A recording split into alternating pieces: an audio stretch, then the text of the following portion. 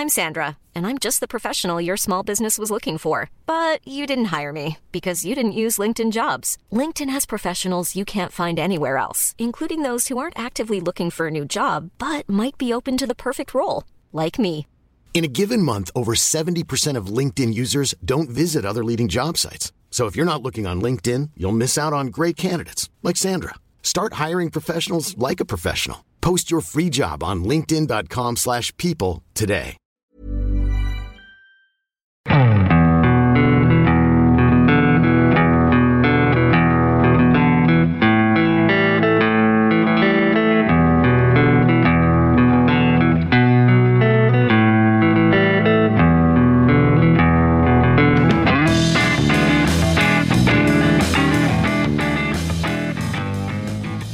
Hello and welcome to the Second Tier Podcast. I'm Ryan Dilks and I'm joined by the Harry Wilson with a 6-yard header to my Harry Wilson from 20 yards out with his left foot. It's Justin Peach. Good day to you, Ryan. Justin, how are you? You got punched in the head today at football, didn't you? Yeah, I did. It's just one of them things. Got punched twice. We won 6-2. It was a semi-final, but game descended into chaos. Pretty much an EFL ref was reffing. Actually won though, didn't you? So it's not all bad. On the show this week, we've got Stephen Topless from 1865, the Nottingham Forest podcast. Stephen, how are you? I'm very good, thank you. Thanks for having me on. Stuff. Absolute pleasure. Also here is Louis Bent from the Baggies podcast. Louis, are you all right? Yeah, in myself, I'm fine. In a West Brom context, maybe not so much. But yeah, great to be back on the show. Thank you for having me. No worries, mate. Welcome to the number one Championship-specific podcast, the Second Tier. Thank you for joining us wherever you are. What a weekend of Championship football. First of all, there must have been a record amount of controversial refereeing decisions. That's going to be a common theme on the show this week. Otherwise, we only had 3 winners from the teams who were in the top 10 at the start of the weekend. The Championship is unpredictable as ever. So we'll go through all the games this weekend, talk about some of the news from the past few days, and then we'll finish off with Simon Grayson's Hateful Eight. Somewhere in Nottingham, there's a man with a genie lamp, and he was given 3 wishes this weekend. One of them was that Forest would win, and the second was that all the teams around them would not win. God knows what he did with the third wish, but we only care about the first 2. Forest 4, Reading 0. Stephen, a great win. Tell us about the game. Yeah, a big win for Forest, considering the results around us did go pretty much according to plan. The first half, well, it was blistering start. Forest ahead after 17 seconds. I think people hadn't even got into their seats before this one went in, and it was Keenan Davis with a nice swivel in the box after the ball in from Jed Spence, and he fired it in, and that was the dream start. But after that, the game, from Forest's point of view, petered out in the first half. It wasn't that they struggled to build on that performance, and I think sometimes when teams score that early in a game, they almost don't know what to do. And Forest went into half-time a goal up, and it was whatever Steve Cooper said in the second half did the trick, because 3 goals without replying that second half. Some really good goals in there as well. Keenan Davis again with that brilliant solo run where he span away from 2 defenders and fired it into the far corner. Brilliant goal. And then Ryan Yates, the main man at the moment, with another one, this time from outside the box, a lovely strike. And he is just on fire at the moment, and he's becoming a really important part of the team. And then at the end, it was nice to see Sam Surridge get his first league goal for Forest, having scored against Huddersfield in the Cup. And it rounded off, in the end, what was quite a comfortable victory. And certainly in that second half, we stepped it up against a Reading team who just didn't really offer a great deal. They just looked like a team, a bunch of individuals. But credit to Forest, where they scored the goals that they needed to and put the game to bed. And given how tight it is in the Championship, those goals could be crucial when it comes to getting into the playoffs come the end of it. Yeah, spot on. You mentioned Keenan Davis there. He has been linked with a permanent move to the City Ground, obviously on loan from Villa at the moment. Would you like to see him in a Forest shirt next season, no matter what division you're in? Yeah, I'd love to. I think the way that he's come in and taken on the responsibility of that lone striking role with Lewis Grabban injured, he's really grown into the role, and he's also developed so much from having this regular first team football that he wasn't getting at Villa. And yesterday, I think he showed a different side to his game with that individual goal, the way that he turned and drove forward and then had a finish to cap it all off was brilliant. And his athleticism and his power was always evident in these games since he's joined Forest, but now he looks like he's adding goals to his game as well, which could take him to another level. So yeah, if it's Premier League or Championship next season, I'd be so happy to see him back at Forest. After the game, Justin, Paul Ince said this team has got a soft underbelly and they collapsed after the second goal. I've told them they need to forget that Tiki-Taka crap they've had for the last 6 months and they need to fight. Thoughts on that one? Firstly, it's taken you this long to identify that Reading have a soft underbelly. They had a second worst defensive record when you came in, Paul Ince. And secondly, you're in a position where you've got one of the most potent attacks in the league potentially if you get them clicking, and they fail to do that. Paul Ince is not a good manager. Unfortunately, if Reading are to go down, it's going to be because of this appointment. And as I say, if it's taking you this long to identify the fact that Reading have a soft underbelly and you're not correcting it, that's an issue. They would. You can guarantee safety if they appoint anybody else other than Paul Ince at this point. Fair enough. Forest, 2 points outside the playoffs, Stephen, a game in hand on all the teams around you. How do you rate your chances right now of getting in the top six? I'm quietly confident that we can do it. The way that we're playing, the goals that we're scoring, and the confidence that's running through the team, I think anything's possible for us now to the end of the season. And we're with teams around the playoffs playing one another and taking points off one another. There's a real opportunity now if we can keep this run going and keep picking up points the way we are, that we can get in that top six for sure. Brilliant stuff. A late double on Friday night saw West Brom draw 2-2 with Huddersfield. Louis, what did you make of the game? West Brom were fairly poor, weren't they, for 8 nights of it? Yeah, I mean, it was such a weird game of football. That's probably the best way to sum it up. We started the game really brightly. I think the first, probably up until Sam Johnston's howler, I think we were okay. I think we played quite well. I thought we started to move with a bit of positivity and a bit of confidence, which is something that we've seen really lacking from this Albion side for probably a good 15 games now. And yeah, I thought we started the game brightly, but we seem to do this in quite a few of the games recently. We seem to have this just 60-minute lull in the games where we just tend to take our foot off the gas. We don't maintain any form of intensity. We almost sit back and allow the opposition to have a little bit of the ball and start to get confident and get their way into the game. And I think that happened. That was a prime example of that on Friday night. Of course, they scored the first goal, which I don't think we could say was coming at all. And unfortunately, Sam Johnston gives away a real howler, and he should hopefully he's taken a lot of responsibility for that. And after that, you thought maybe there's a chance of us going into and getting an equaliser, but our confidence just dropped from that point onwards. And then, it was just a matter of time as to when Huddersfield would put a second past us.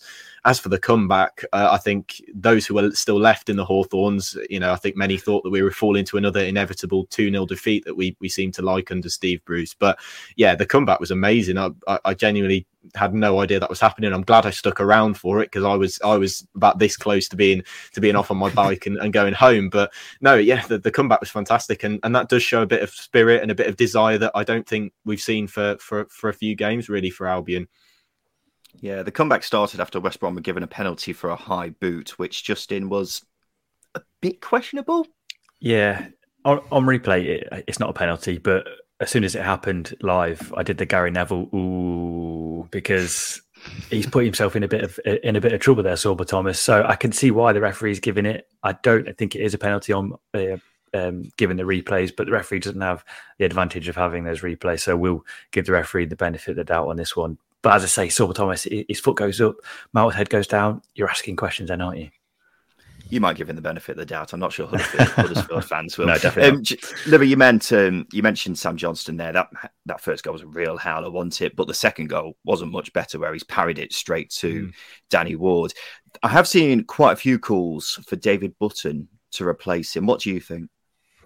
Yeah, I think Sam Johnston, he just doesn't quite look, I don't know, maybe in the right frame of mind, I think is probably the phrase for it. I think he just looks a little bit little bit off concentration at times, and I think we saw that for the first error. I think the second error obviously wasn't as big of a howler, but it's still questionable goalkeeping from, in my opinion, one of the best goalkeepers, certainly from last season in the Premier League, coming down to the Championship. You'd think he'd be one of the best goalkeepers in the division this season, but he hasn't proved really to be that. And I think his mind seems a little bit off concentration, off focus, and he seems to be giving away some of these little errors. I think against Swansea, the shot that Joel Perreault had went straight through his legs from about 12 yards out, which was quite worrying. And then Ryan Christie's effort later in the game was parried into the back of the net by himself. Yeah, I think Button, I'd love to see somebody like Alex Palmer being given a go. Of course, he's on an emergency loan at Luton at the moment, and I'd love to see him given a go. And then possibly next season, it's Josh Griffiths will obviously come back from his loan at Lincoln. He's just had a pretty bad injury, but I'm hoping that he could potentially step into that number one spot, assuming that Sam Johnston leaves. I think Button's done a decent job when he stepped in, but yeah, I can't see Sam Johnston maybe remaining in the team if he continues to give away these goals, because that goal really knocked the stuffing out of us at the start of that game after what had been quite a good spell up until that point. I recall there being calls for Johnston to be dropped last time West Brom were in the Championship. He seems to play a lot better in the Premier League than he does in the Championship for whatever reason. But Louis is 1 win in 7 now for West Brom since Steve Bruce took over. Fans clearly aren't too pleased with him so far. Do you think he's the man to lead the Baggies into next season? I'd probably say no. I don't think it's anywhere near his fault that we're in the situation that we're in, but I'm not convinced that he's the man to try and fix it. Of course, I like that he's a supposedly more experienced manager, but then again, he's been found out, I think, quite a few times in his previous roles, whatever division it's been in, whether that be the Premier League, the Championship. And I'm not convinced that he's tactically got it spot on. I think there's been several times so far under his reign where we could have gone down, a few more goals than we have done, because there are so many gaps, but specifically at the back post, there seems to be this gaping hole where our defenders seem not to occupy, but every attacker seems to find. Yeah, it's a little bit concerning what's been happening a bit defensively, but the attacking stuff, I think that was there long before Bruce. But yeah, as I said, it's not his fault that we're in the situation, but I'm not convinced that he's the man to drag us out of it. I think this summer is massive for us in terms of recruitment, in terms of shipping out some of the deadwood in the squad and bringing in some newer and fresher faces, because some of these players, as I said last time I was on here, have been here for so long, and they've been here for 4 or 5 years, and that's the main body of your squad. And have they really produced the performances that have really made you think, yeah, let's sign them up for another few years? I don't think they have. I don't think Bruce is the main cause of the problems, but I'm not convinced that he's the guy to drag us out of them at the moment. Louis and Stephen, thank you for now. We'll come back to you both later to play Simon Grayson's Hateful Eight. Right now, it's time for me and Justin to venture around the grounds, and we'll begin at the Coventry Building Society Arena, where Coventry smashed Sheffield United 4-1. Jerry Crone is from the Neil Lamptey podcast. Jerry, did you see this result coming? Because I sure as hell didn't. No, definitely not. Sheffield United smashed up Middlesbrough, hadn't they, in midweek, and we had played midweek, as we have been recently, not horrendously badly, but missing far too many good chances and then sort of gifting the opposition a goal. And so, no, absolutely no idea. Yeah, tell us a bit more about the game, Jerry, because it seemed incredibly one-sided, which is, as we say, strange, considering we all know how good Sheffield United are. I didn't think Sheffield United, beyond their defence, looked terrible. It just looked like the first time that the defence had ever played football ever. They just seemed really comfortable with leaving us 3-on-3 the entire game. And I think they'd got a slightly depleted or not first choice back three. And just, they give us so much time and space. And more than anything, they gave us a huge amount of time and space to counter-attack into. And they didn't do what a lot of clubs do successfully against us, which is just close the door and be compact. They really tried to play the game, and that favours what we try and do. But yeah, there was more. I think our XG was actually 4.2, so we scored 4 and underperformed our XG, which tells you an awful lot about how sort of open Sheffield United were. Yeah, Callum O'Hare got a goal and an assist, and that's good, because his end product has been questioned quite a lot by Coventry fans this season, hasn't it? Tell us a bit more about that. Well, I would dispute that he scored 2 goals. I think he scored 1 goal and they conceded an own goal that he has claimed, but I guess that's by the by. Yeah, I would say first half of the season, he was making up for his lack of end product because of what he gave to the team overall.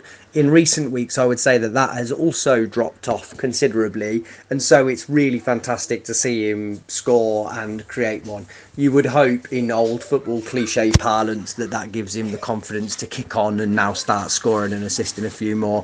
But if you watch the full game, you'd have seen that actually the quality of his output overall was still very poor. It's just that he had so many chances because Sheffield United was so open that, kind of law of averages meant that he had to score at least one. So, yeah, really hope he kicks on. A player that we all like as Cov fans, but that we need to see more output from.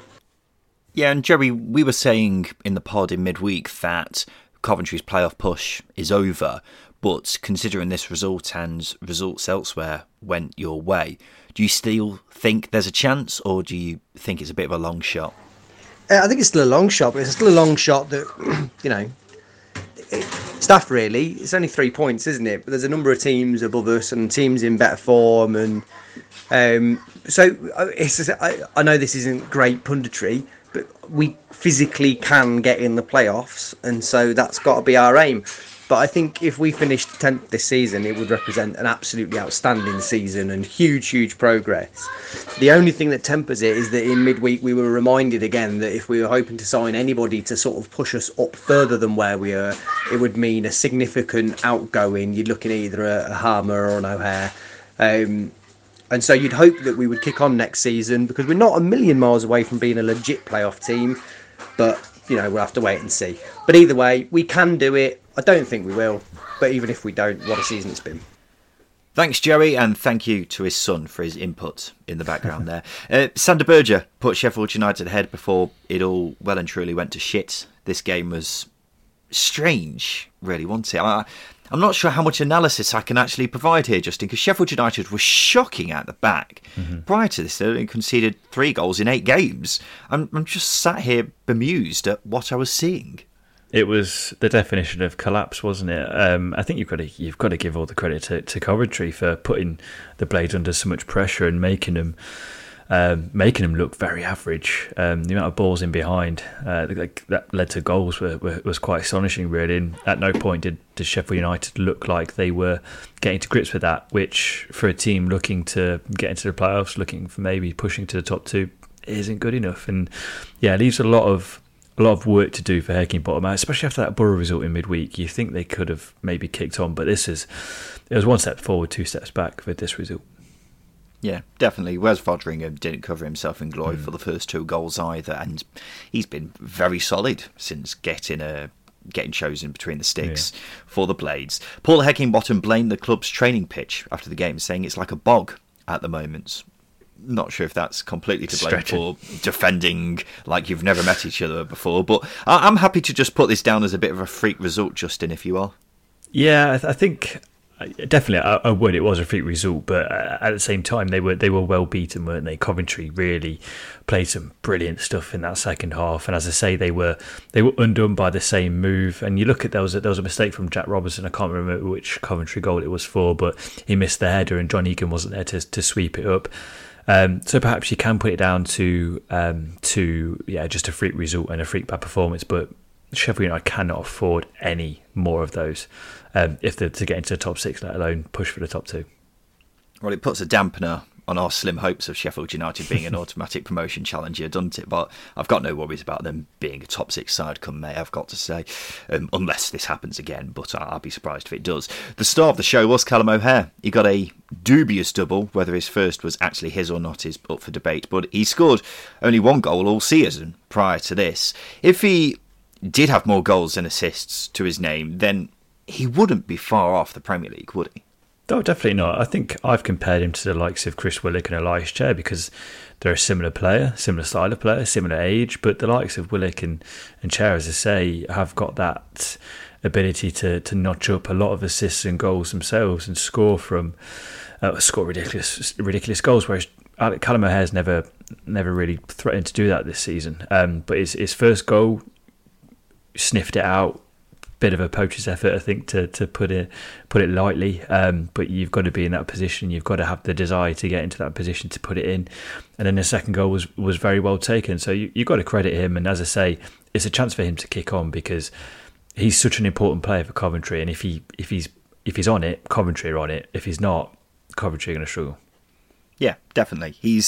Even though he hasn't had many goals and assists to his name, he's still been a vital player for them. And he's not had a great 2022 so far. Maybe his form has coincided with a drop in Coventry's general form. And it is worth saying I think before this game anyway, he was in the worst players for shot conversion in the Championship, and because he had only got the one goal, and he does have a fair few efforts as well, but he is a vital player, so hopefully this can get him back in top gear and he'll be a better player for it next season, because they definitely need him if they are going to have another crack at the playoffs next season. Just a quick word, Justin, on Coventry's playoff chances. We said they were all but over in the week. A big win here, and most of the teams above them not winning. Does it open it back up at all? I think he does open it back up, but again, we're in that sort of territory in the season where you're looking at teams and thinking, can you be consistent enough to finish in that top six? And with Coventry, probably not. Their away form does let them down. The home form is very good, but it's their away form that lets them down. So you probably lean away from them a little bit and look at the likes of Forest, Sheffield United, even Luton, who are a little bit more consistent than Coventry, which isn't a bad thing. They're definitely building, but it's probably a season too soon for them. Yeah, of course. They're only 3 points off the playoffs at the time of recording, and it's obviously not mathematically possible, but mathematically impossible. But when you consider you've got those teams ahead of you, and if you drop points one week, then you've got other teams who are winning points, and then say Coventry win and Luton don't win, you've got a team like Middlesbrough, for example, or Sheffield United who probably will win. So it's difficult to gain back those points when you're at this stage of the season. You've got so many other teams going for the top six. They'd have to win something ridiculous like at least 7 of their last 10 games, I think, to get into the playoffs at this point. It's not something they've done or come close to doing since the first 10 games of the season, so still very, very unlikely in my book. But let's move on. Let's talk about one of the coupon busters of the weekend, Fulham drawing 1-1 away at Barnsley. The big talking point here was the Barnsley penalty, which unfortunately will go down as another poor example of the standard of officiating in the Championship. It's an understatement, isn't it? And it's a referee that I pulled up not too long ago as well. It really was. There was nothing in it. There was absolutely nothing in it. I have no idea what the referee's seen for this. Morrison either slips or dives, because Tosin Adarabioyo in that situation actually defended really well. Did really well not to make any contact with Colton Morris. And as well as that, he's missed the foul on Tosin Adarabioyo earlier on in the move, where Morris very obviously pulls his shirt to get himself back in front of the ball. So that's a foul in itself. And as I say, I have no idea what the referee's seen, but it's a sort of decision where you think, if they're literally, I wouldn't say they're making things up as they go along, but what are they seeing? You've got to ask the question. Marco Silva came out and said he tried to ask the referee a question as to what he saw, and the referee just ignored it. That's not accountability. That's not responsibility, and that is justifying poor decisions, which at this level in the English game isn't good enough. It just isn't good enough. The thing that I can't get my head around is there's not even a hint of contact. It's not like Tosin has stuck his foot in. He's not even gone for it, has he? And Morris has just slipped over, seemingly. It's a woeful decision, and you're quite right. Tosin was having his shirt pulled as well when he lost the ball in the first place. So it was just a real mess of a decision, and the referee clearly wasn't sure.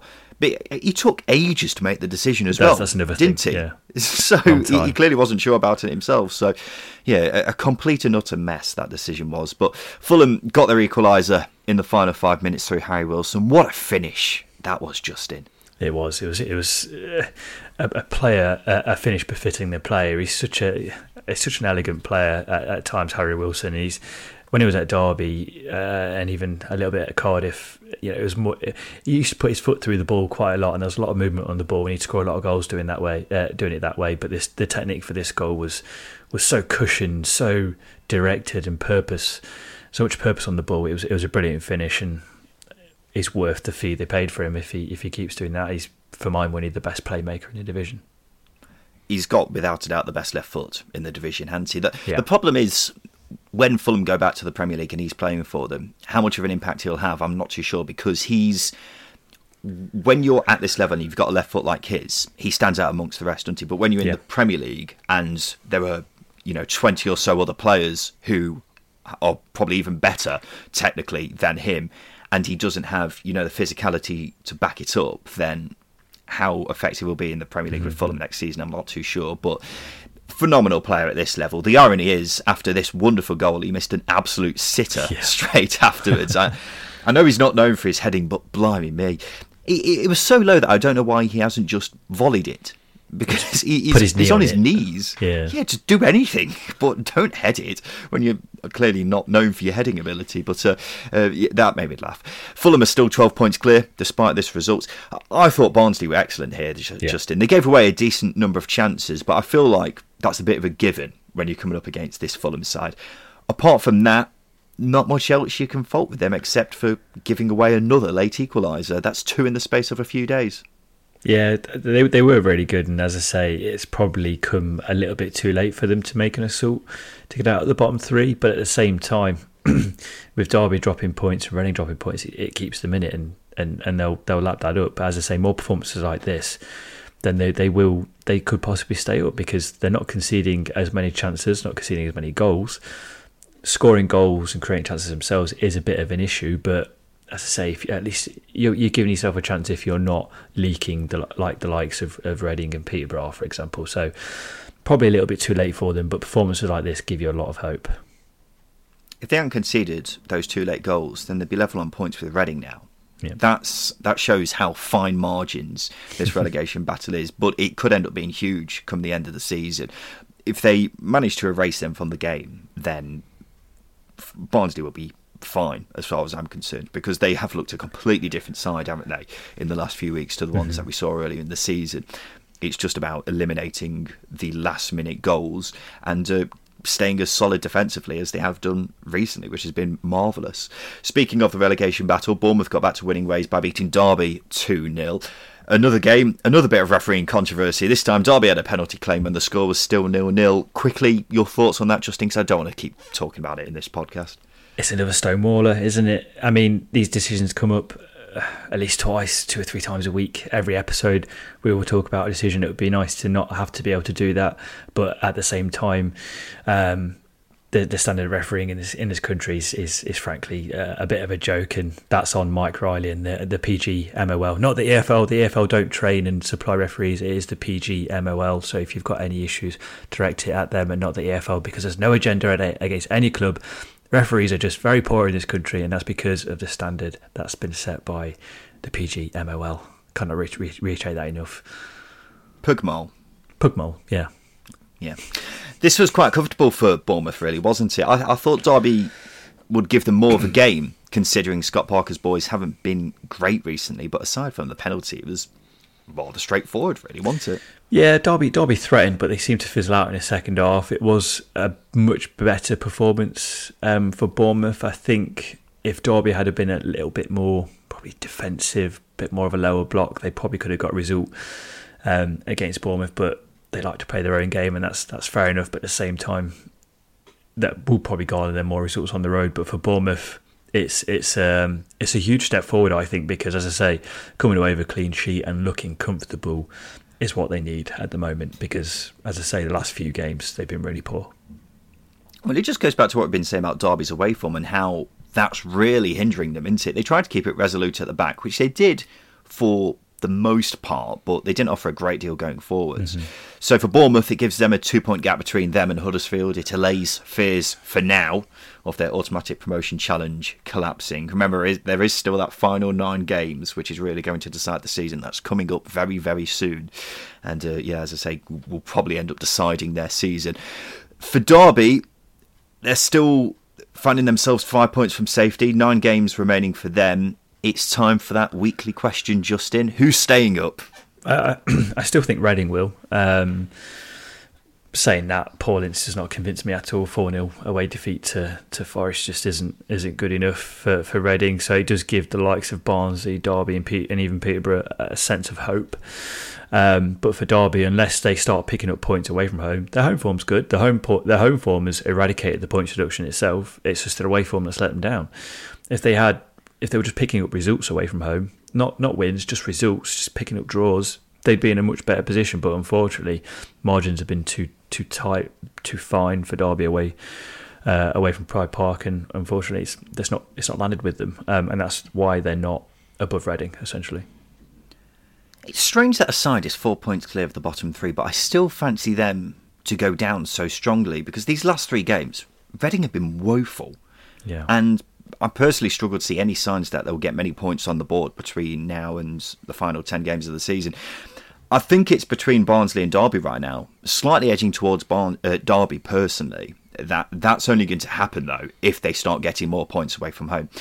It doesn't have to be wins either. I'm literally just talking about getting a point every so often because they can't afford to keep losing away. They've lost something ridiculous now, like 6 away games on the trot. It's really hindering them. Fortunately, they have got more home games than they have away games. But even then, the home games have got to be at least 9 points, I think. Yeah, a lot of pressure on those home games reaping the rewards, and they're not the easiest home games either. So, yeah, it's still so much up in the air between those bottom 3 teams at the moment. A match between 2 sides challenging for the playoffs. Luton 1, QPR 2. Luton were 1-0 up before QPR had a late fight back. If heading into this game you told me only 3 of the top 10 would win this weekend, Justin, and I had to name that 3, I think QPR would have probably been the last side I would have chosen. 100%. I was leaning so far on Luton, I was almost in Luton for this result. So it is a massive surprise. One of the surprises of the weekend, actually, I think.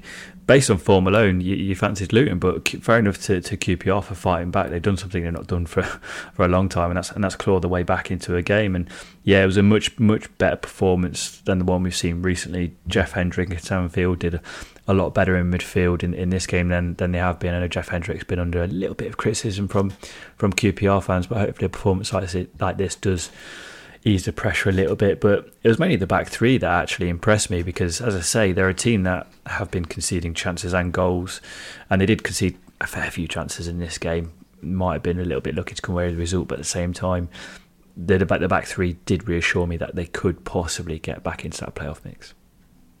Well, they're definitely still in it, aren't they? Both these sides are still well in it despite the results. David Marshall, I think a bit of a question marks have been asked about him once again. It was amazing in the first few games for them, Monty, but his form has dropped like a lead balloon in the last 3 or 4 games. Made a clanger here, and it's not the first time he's done that in those 4 games that he's played recently. Chris Willock was benched for this game, which I found a bit strange. He did come on eventually, but I'm not too sure what's warranted him being put on the bench.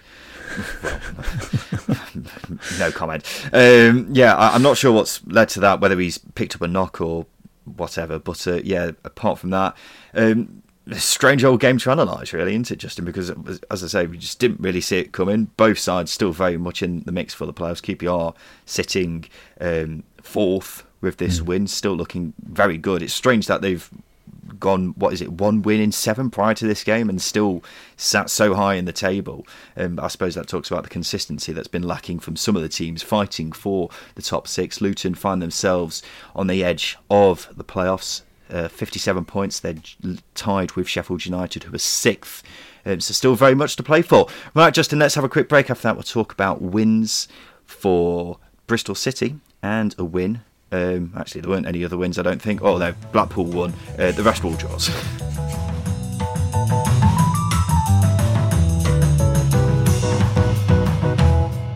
Hello there, guys. It's Ryan.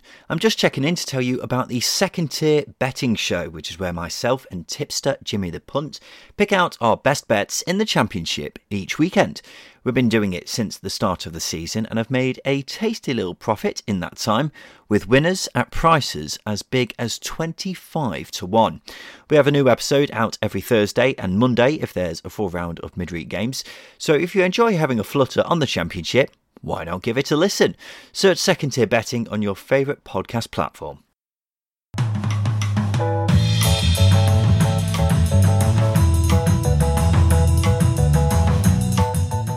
Welcome back to the Second Tier Podcast. Now, Justin, don't you hate it when it's a Saturday afternoon and you can't go to a game, but you want to watch it? It's a real nightmare. But my friend, there is a solution. What's the solution, Ryan? Well, have you heard of NordVPN? I don't think we've mentioned it before. Please tell me more. No, I don't think we have either. NordVPN is the gift that keeps on giving. With NordVPN, you can change your virtual location on your laptop or whichever device you want to use. Change your virtual location and then watch your side wherever you are in the world. It's not just football. You can watch Netflix or Amazon Prime or other streaming platforms content from different countries, meaning you don't have to wait for it to be released in the UK. Also, when you're out and about, NordVPN protects you from disgusting hackers when you're using unsecure public Wi-Fi. So grab your exclusive NordVPN deal by heading to nordvpn.com and use the code SECONDTIER to get a huge discount off your NordVPN plan, plus 1 additional month for free and a bonus gift. It's completely risk-free with Nord's 30-day money-back guarantee. You can find a link in the description of this podcast. It costs less than a pint, so you may as well give it a try, might you? Blackburn's woes in front of goal continue. They were beaten 1-0 at home by Bristol City. This is a really poor result for Blackburn, isn't it? Bristol City had only picked up 2 points from their last 11 away games heading into this, Justin. Yes. Even I'm starting to doubt whether they can finish in the top 6 now, because a result like this, performance, and things just go against you the way they do. You're sort of thinking maybe they're destined for outside the top 6. As I say, they win a penalty, they miss it. Dan Bent is in inspired form for Bristol City, and yeah, everything seemed to go against them. They create plenty of chances. They are missing that killer touch. Again, hindsight is a wonderful thing, isn't it? Maybe should have added a striker in January just to help get them over the line. A lot of teams do that. You look at Forest; they flourished with Keenan Davis and now Sam Surridge. So yeah, with Blackburn, where do they go from here? Can they tighten up? They're not conceding too many goals. What can they do? They're still creating good chances, just putting them away.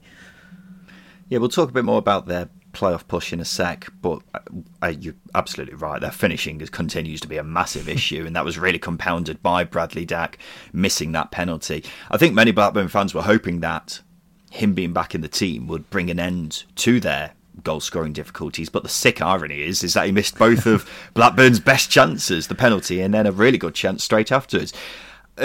I just want to say as well that, of course, poor refereeing is a running theme in this episode. The penalty that Bradley Dack missed, how on earth was that a penalty? I can't see what Masengo's done wrong at all. No. And then, following on from that, Tim Closer is so far in the box when a penalty is taken that he's almost side by side with Bradley Dack. So, yeah, I'm not really sure what was going on there. And then also later on, there was another penalty call. I think it was Vyman going in on a Blackburn player. Kadra. I can't remember which one it was. Kadra. Yeah, and that seems more of a penalty than the penalty that was given. Yeah. I'm pulling my hair out at the refereeing in this episode. And then Blackburn's misery summed up by that Bristol City goal. Joe Williams with either the best or worst assist ever, slicing a shot to Andy Vyman, who scores in the 91st minute, which really sums up where Blackburn are at the moment. For Bristol City, ends a run of 3 straight losses. For Blackburn, it's 1 win in 9. And Justin, as you were just talking about earlier, you've stuck to your guns about Rovers finishing in the playoffs, and it sounds like that's really being put to the test now. It is, because as I say, when you look against you, it's against you, because that Joe Williams assist, for example, does that fall the way it does if your luck's not with you? It was just right in Andy Vyman's path, and Andy Vyman's finish was equally as brilliant. So yeah, when things aren't going your way, they're really not going your way, and that just seems the case with Blackburn at the moment. There's no sort of science to it or logic to it. It just seems that things just aren't happening for them. And it is very hard to break it down. But at the same time, one thing you can control, and that's what managers say. We control what we can control. Is your finishing, and unfortunately, that's why they are where they are. If they put their chances away, they see games out. They put games to bed. Teams don't get late goals against them, etc. That's been the undoing. Is the quality of finishing, unfortunately. It's remarkable in itself that a team with just 1 win in 9 and only 3 goals scored this calendar year is still in the top 6. But I think we're seeing Blackburn's promotion push fading away. They were amazing in that period, weren't they, between November and January? I don't think anyone's doubting that. But the fact is, they were fairly average in the first 3 months of the season. And I think that's what they're reverting back to now, because they seem to have lost all momentum after a tricky February period. Now, granted, they have got Brereton Diaz to come back, so that's obviously a massive positive, but there is a lot of pressure on his shoulders to score goals, and even if he does come back and scores goals, they need goals from elsewhere as well, don't they? They can't just be relying on him to put the ball in the back of the net. So they need that to get into the top 6, and it is worth mentioning that they have got the second kindest remaining run of games out of the playoff chasing sides. But even if they do finish in the playoffs, can you really see them winning the playoffs when they have been in such poor form? It's difficult to see one way or the other, isn't it, at the moment? Because they have been so timid in front of goal, and that's reflected in their results. Speaking of playoff chasing sides, Millwall and Middlesbrough met on Saturday. That game finished 0-0. There was very little action to talk about from this game, apart from the two sets of players just booting each other every so often. What else can we really say, Justin? I don't think a point is a bad result really for either side. Would you agree? I completely agree. It's probably a better result for Borough than it is for Millwall, because it keeps Borough sort of in and around it, and as well as that, they arrest the bit of poor form, and I think Millwall probably looked the more threatening side, but that was mainly from set pieces, wasn't it? So I think Wild will be happier coming away from the Den with a point than go route would be potentially. As I say, Millwall need to win a lot of games between now and the end of the season to even lay a glove on the top 6, and this was another game that went by them essentially, which happens quite a lot for Millwall, unfortunately. Well, that's the point I was going to make. That draw's not a bad result for Millwall, but considering they are lagging behind the other teams, they have got to make up ground, haven't they? And draws basically aren't enough, are they? No, you're spot on. Clean sheets, great. Kept Borough quiet, great. But if you're not putting the ball in the back of the net and collecting 3 points in this position, because, as we said, we're in the proverbial business end of the season where you've got to be picking up points, especially if you are within touching distance of the top 6. It's all about consistency. It's all about being clinical in front of goal, and that's something that Millwall have struggled with this season. It's not out of their reach, but at the same time, a win here would have put them in firmly in contention for my money, but not to be. Well, they're unbeaten in 7, but I struggle to recall many times when a team has had a run like this, but been so timid in front of goal. And when I say timid in front of goal, I don't mean putting away chances. That's been pretty much fine. It's been creating chances where they haven't really been creating many at all. This game in particular was just... there wasn't really much to talk about, was there, in terms of gilt-edged chances? And that cutting edge that Millwall have lacked for pretty much most of the season hasn't really been evident in this run of games that they've been on, because they've still been low scoring. It's just been defensively. They've been amazing. They haven't conceded a goal in 6 hours of football now, which is very impressive. And Millwall are quite often reliant on their defence being as sturdy as it is, but this has been a common theme now for many seasons, hasn't it? Millwall scoring goals and creating chances. It's not really changed despite their recent upturn in form. Middlesbrough had only picked up 1 point in 5 away games in the lead up to this, so you're quite right, Justin. A point's not a bad result for them, considering they have been so poor on the road this season, but it's definitely still got to improve if they are to get in the top 6. Peterborough 2, Stoke 2. 2 late penalties for both sides in this, and there could have been another one after Josh Maja was brought down right at the end of the game. Any thoughts on that one, Justin? I thought that one was a bit soft. I think it was the Peterborough one, or maybe the Stoke one were quite soft. There was another one that I thought was quite soft and maybe not a penalty. But nonetheless, again, we're talking about poor refereeing decisions. But yeah, the Maja one for me wasn't a penalty by considerable distance, I'd have thought. I thought that one, I've seen them given, I've seen them not given. I wouldn't have been too fussed either way with whatever decision was made, to be honest. But the one you're talking about, I'm guessing, is the Stoke penalty, where it's inconclusive, but it doesn't look to have... It was given a handball, but it doesn't look like it's touched the Peterborough player's arm at all. It looks like it's just hit him in the stomach. Yeah. And if it has touched his arm, it's grazed it at most.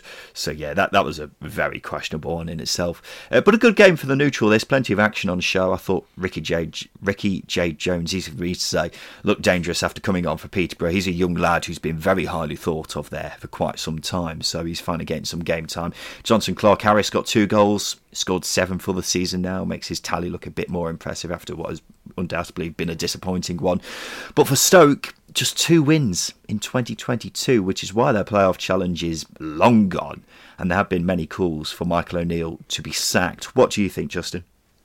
I wouldn't be surprised. I think the Stoke hierarchy should be asking and scrutinising Michael O'Neill a lot more. They're in 15th place at the moment on 46 points, which, even for a team with their injury problems, isn't good enough, because they have a good budget, they have a good depth, they have a good squad, and unfortunately it's been other things that, for my money, has let them down. For example, they've dropped 27 points this season from winning positions. That's more than the difference between 15th and 2nd. Now, if you halve that, they're in the playoffs. It's really as simple as that. They haven't been good enough in game. Selections for me haven't been good enough or consistent enough. Jacob Brown's been really, really good this season, and he's been shifted around. Michael O'Neill seems to divert between formations, which he's probably had to be because of injuries, but at the same time, settle on something, be hard to break down, use your forwards to break quickly, because they've got those type of players. So that's very simple for me to say, but at the same time, for me, Michael O'Neill not done enough. They've stuttered. They are nowhere near better than they were when he joined. The thing is, for me, right, O'Neill has had such bad luck with injuries. If you name Stoke's 3 most talented players, you're saying Suter, Powell and Campbell, aren't you? Mm-hmm. All 3 of them have been missing for multiple months, and at no point has all 3 of them been fit at the same time. If you take any other Championship side and do the same thing to their 3 best players, you're going to have the same thing happen to them. We're not talking about a huge injury crisis here, which Stoke have also suffered. We're talking about your 3 best players being out for numerous games, 10s and 20 games a season. No manager can compensate for that happening. Now, I'm not saying O'Neill's completely blameless. They've been shocking recently, and he has to take a lot of the blame for that. But how often now have we seen Stoke managers do poor there and then go on to do a lot better at another club? Nathan Jones, flying with Luton. Gary Rowett's doing well at Millwall. Michael O'Neill, if he does get sacked, I can guarantee he will be exactly the same at another Championship club if that indeed does happen. I think more questions have got to be asked about what's going on elsewhere at the club, rather than just simply pointing the finger at the manager, which I think is just the easy thing to do, isn't it, when a team's not doing well. Do you understand what I mean? I understand. I disagree, though. I think Michael O'Neill's got a lot to answer for. As I say, he's got good quality available to him. Harry Suter gets injured, but he's had Danny Batts. He's got James Chester. They're not the same as Harry Suter. No, they're not. They're absolutely not. But he's brought in Phil Jagielka and Taylor Harwood-Bellis. Still not Harry Suter. Yeah, no, it's not, but they've still not tightened up either. They're still conceding goals, and they were before when Harry Suter was in the side. Tyrese Campbell, you've got Jacob Brown, Stephen Fletcher. There's enough in that team for me to do more, to get more out of them. And even Nick Powell, you've got Vrancic, I know Soys has been injured, Baker's come in. But you change the team, you adapt. They've got good wing backs, but they're not productive enough. I just think Michael O'Neill's got a lot to answer for. They're not keeping clean sheets. They're not defensively solid. They're not scoring enough goals either. That for me is down to the manager, not necessarily the medical department or wherever else the issues lie.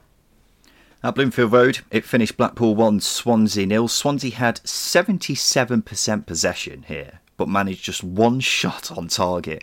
Blackpool just seemingly happy to let Swansea have the ball, because Swansea just didn't seem too eager to actually do anything with it. And it's not the first time this has happened, has it? Just in West Swansea have had so much possession but struggled to convert it into actual chances. Yeah, I think firstly you've got to you've got to talk about Swansea and the possession game, and you've got to say it is impressive what Martin has achieved this season with that team, with the issues that he's had. And the next step for them is to convert that possession into creating chances, to being ruthless and aggressive in that final third, because that's something that they had issues with at the start of the season. They kept a lot of clean sheets, but they weren't threatening opposition enough. Started to level out in sort of October, November time, but again, they had that poor run of form throughout January and early Feb. But it's a young side as well, and with a young manager, and there's a lot for them to go. So for me, it's a good step forward. But as you say, they need to be more aggressive in that final third if they're going to improve, because 73% possession and one shot on target is awkward, isn't it? It's bad reading. I have seen a lot of people criticising how people have been talking about, Swansea have so much possession, but they're still, 15th or wherever they are in the table. But I think people are overlooking the fact that they've had to completely change the style of play. They've got a much more weaker side than they did last season. And it's going to take time for a new manager to implement his style of play, especially when it is such a, drastic change in style of play like Martin's trying to do. So people are very quick to criticise Swansea for having so much possession. And admittedly, it's not, been leading to results or chances created, but this is a process. It's a big transition that's happening at Swansea. And I think next season is going to be the real test of it. If they're still transitioning, then you've got a problem. But this season, we all knew what was going to happen, and this is ultimately what we're seeing. Kevin Stewart, I thought, was excellent for Blackpool. He's a strange case because he spent a lot of last season as a free agent, and I was surprised the Championship side didn't pick him up, but he dropped down to League One, and when he's been fit, he's been brilliant for Blackpool. And they're just very good at creating something, despite not having as much of the ball as their opponents, aren't they? Only 4 teams have had less possession than them this season, but they've still created a healthy amount of chances each game, and that's a lot of credit for Neil Critchley, because his side are very resolute and very hard working, and when they're actually on the ball, they've got quality to make it count, haven't they? And it's 3 wins in 3 for the Seasiders now. They're now 12th and in the top half of the table, Justin, and if they stay there, that would be a sensational achievement, wouldn't it? Yeah, a huge achievement. You've got to think about their budget, where they've come from as well, and the fact that he's managed to do it with a relatively young side, with exception to a couple of experienced championship heads in there. And there's a good rotation there. You look at Shane Lavery, Gary Medine, Jerry Yates, really good productive forwards. Out wide, you've got CJ Hamilton, Charlie Kirk, Josh Bowler, and obviously my favourite player in the world, Casey Anderson, who's been injured.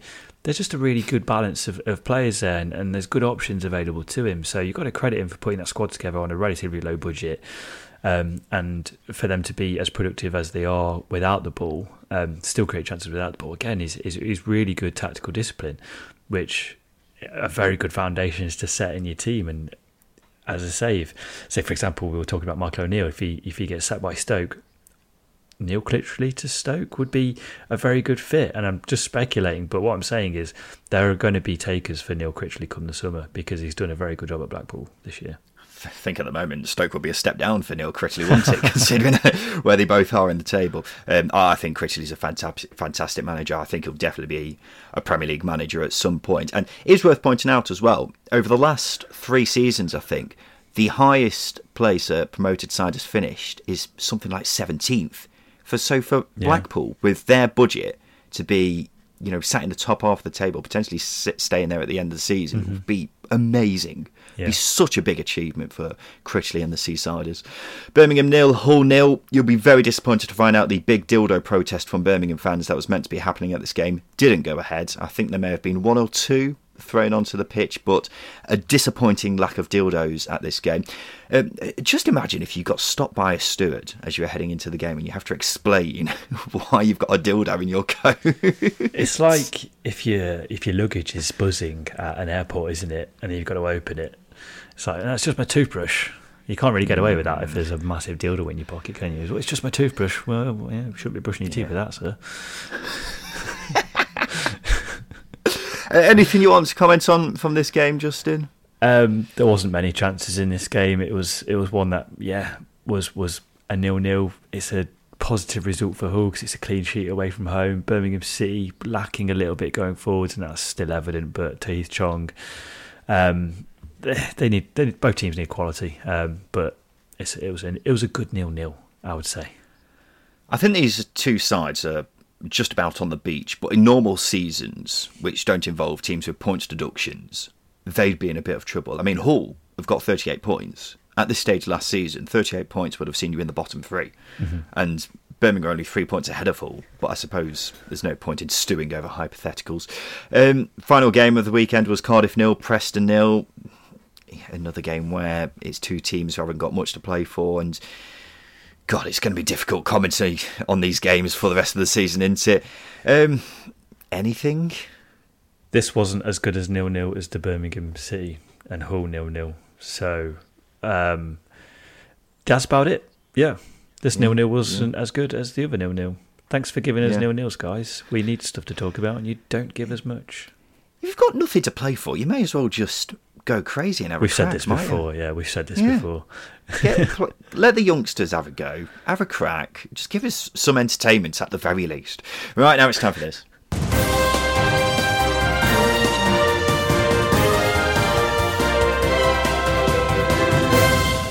Yes, it's time for the news, and one of the parties interested in buying Derby say the administrators have ended discussions with them. The Binney family were told their offer of £30 million was too low.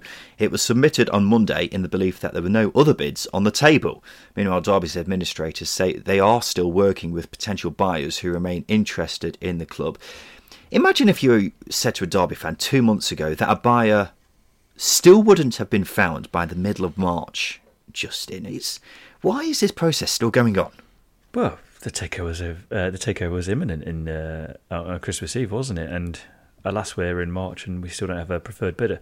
It's weird. We don't know enough. The Binney family were quite classy in their statement. I did think their bid was quite low, given that the HMRC bid was about 25 million to 30 million. There's a stadium that they've got to purchase, and the other creditors that got to be settled. I thought 30 million was quite low. Probably not going to get you the club. And yeah, they pulled out, and fair enough. And as I say, they were quite classy in their statement. But what's important again to point out is just the lack of transparency from the administrators. Once again, it'd be good to know a little bit more information, just a little bit more, rather than yes, we have rejected this bid. We're still talking to other people. It's not enough, is it? No, definitely not. Reading have signed former Villa and Bournemouth goalkeeper Oyen Nyland. He's joined after loan goalkeeper Carl Hine went back to Arsenal after suffering an injury, obviously falling over in his own home. Blackburn midfielder Lewis Travis has signed a new 4.5-year deal at the club. It keeps him there until 2026. A bit of an unsung hero in Blackburn's success this season, Justin. Yeah, massive shithouse as well, which goes under the radar. He loves a tackle, and every team needs a player like him. I think he's a massive asset to Blackburn as well. So to get him secured to a new long-term contract only gives Blackburn that bit of buffer as well if a team comes in for him, because they could say, yeah, no, we need a big fee for this guy. And that's the way things should have been done a year ago for Blackburn, but obviously not the case. But yeah, he's a good player. I guess he gets a lot of yellow cards though, but a player like him is bound to with his tough tackling nature. And finally, Man City midfielder Ilkay Gundogan has revealed he got West Brom promoted on Football Manager. He says he doesn't like to manage teams in the Premier League and likes to go for sides outside of it. And rightly so, Justin. I completely agree. I've just started a new save with Luton myself, but I think we need to centre on the fact that Ilkay Gundogan has done the impossible there and got West Brom back into the Premier League. Why didn't they just appoint him instead of Steve Bruce? It all makes sense now. Right, now it's time for the polls. This is the part of the show where we give the listener 3 questions on Twitter, because we want to get your thoughts, ladies and gentlemen, on everything to do with the Championship. So the first question we asked the listener this week was this: who is Championship Manager of the season so far? Steve Cooper, Carlos Corberán, Nathan Jones, or Wayne Rooney? This is like being in an ice cream shop and there being too many flavours you like. It's very hard to say. I would edge towards Carlos Corberán, maybe. Yeah, I'm between Corberán and Cooper, I've got to say. But Rooney won the poll. He got 35%. If Rooney keeps Derby up, then completely understandable. Yeah, but what if Corberán takes Huddersfield up? I'd still say Rooney. Yeah, 21 points is a lot. Yeah. But without a doubt, Corberán, if he takes Huddersfield up, that's a massive achievement. Steve Cooper got 26%, Carlos Corberán got 25%, Nathan Jones got 14%. The next question we asked was this: should Michael O'Neill be sacked by Stoke? Yes or no? No, I would say yes. I would say no. I think they need longevity. 58% of people said yes, 42% said no. And finally, last time anyone in the world is going to ask this question because I have demanded it. So, in the world, are there more doors or wheels? More doors, because even you don't think about cars, they have wheels, but they've got doors as well. So it's more doors for me. I'm a doors man as well. But people, see, on drawers, for example, do the wheels in there count? Oh, crap. Yeah, it's a good... A lot of wheels on them. But how many doors? There's so many doors, like a block of flats, for example. A lot of doors. A lot of doors, no wheels on a block of flats. I'm centering towards doors, but 36% of people said doors, 64% of people said wheels, and 64% of people are wrong. Right, now it's time for this. Hi, Simon Grayson here.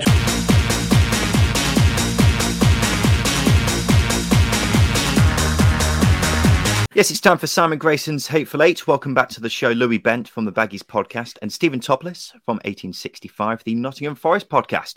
So I'm going to ask the boys here to name 8 of a certain subject, and all they've got to do is work together to name all 8. So, for example, if I would say, name Sam Allardyce's last 8 clubs, and Louis would say West Brom, that's 1 down, and Stephen would say Everton, that's another down. But if Justin would say Weymouth, then he'd be out.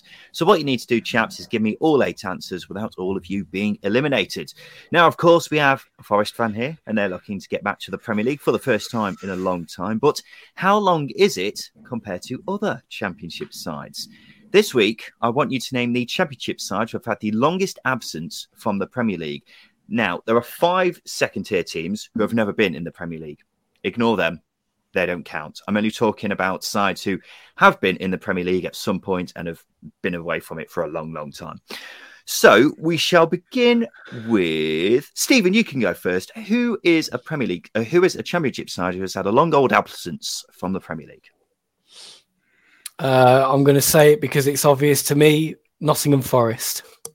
Absolutely. They are the side who have had the second longest absence from the Premier League. They were relegated in 1999 and haven't been back since. Louis, you can go next.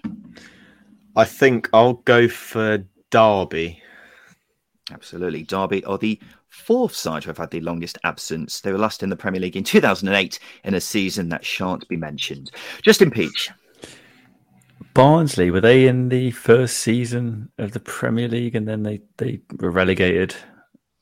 They weren't in the first season. They had 1 season in the Premier League in 1997-98. But you're absolutely right. They're the side who have had the longest absence from the Premier League. Stephen, your go. You've got 5 remaining. All 3 of you still in.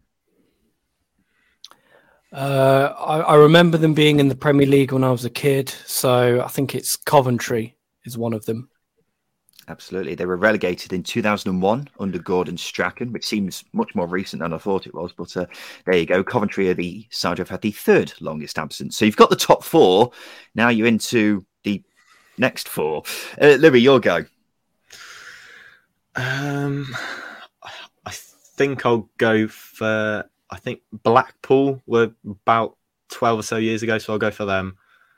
Blackpool is absolutely right. They had their only season in the Premier League in 2010-11. That's the 5th longest absence. Justin, your go. All 3 of you still in. 3 remaining. The next one that came to my mind was Blackburn. Blackburn is correct. They've had the 7th longest absence. They suffered relegation in 2012 under Steve Keane. 2 left then. And Stephen, it's your go. I feel like they've been out of it for about 10 years or so. Birmingham. Absolutely. Birmingham were last in the Premier League in 2011. So you're absolutely right there. That means you've got 1 left, chaps. All 3 of you still in. Who is the last remaining one? Louis Bent. I'm going to go for Reading. Reading is correct. They were relegated in 2013. So there you go, boys. All three of you still in. Smashed it. Justin, I don't recall this happening too often this season where all three of you are still in and you just cruise through. It might be the first this season. It's been a struggle this year. It really has. Not been good. Yeah. 2022 itself, we haven't had many teams actually win at all. So all three of you still in. Clean sweep. Well done, boys. And there we go. Second tier podcast wrapped up for the weekend. We'll be back again on Thursday because we've got a whole game week of games happening in the championship in midweek. So we'll be there on Thursday to talk about all those games as and when they happen. So quick thank you to our guests on the show this week. Stephen Topless from the Nottingham Forest podcast, 1865. Thank you for your time today. Thanks, boys. It's been a pleasure. It's Louis Bent from the Baggies podcast. Thank you for your time today. Thank you for having me on, gents. This has been the Second Tier Podcast. We'll be back again on Thursday. I've been Ryan Dilks. I've been Justin Peach. Thank you for listening.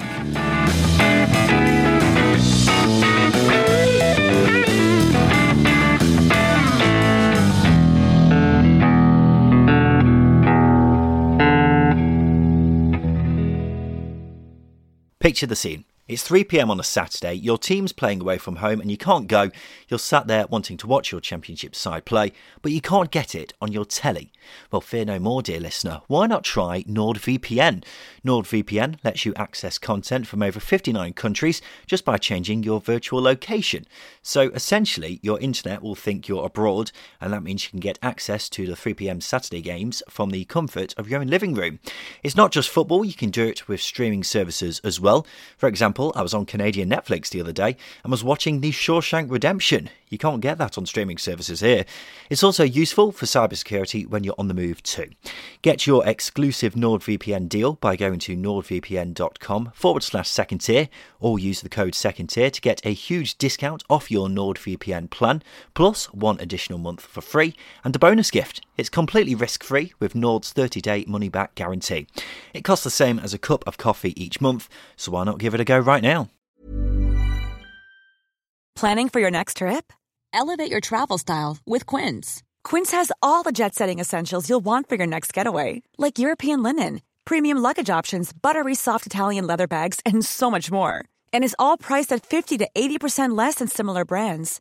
Plus, Quince only works with factories that use safe and ethical manufacturing practices. Pack your bags with high-quality essentials you'll be wearing for vacations to come with Quince. Go to quince.com/pack for free shipping and 365-day returns.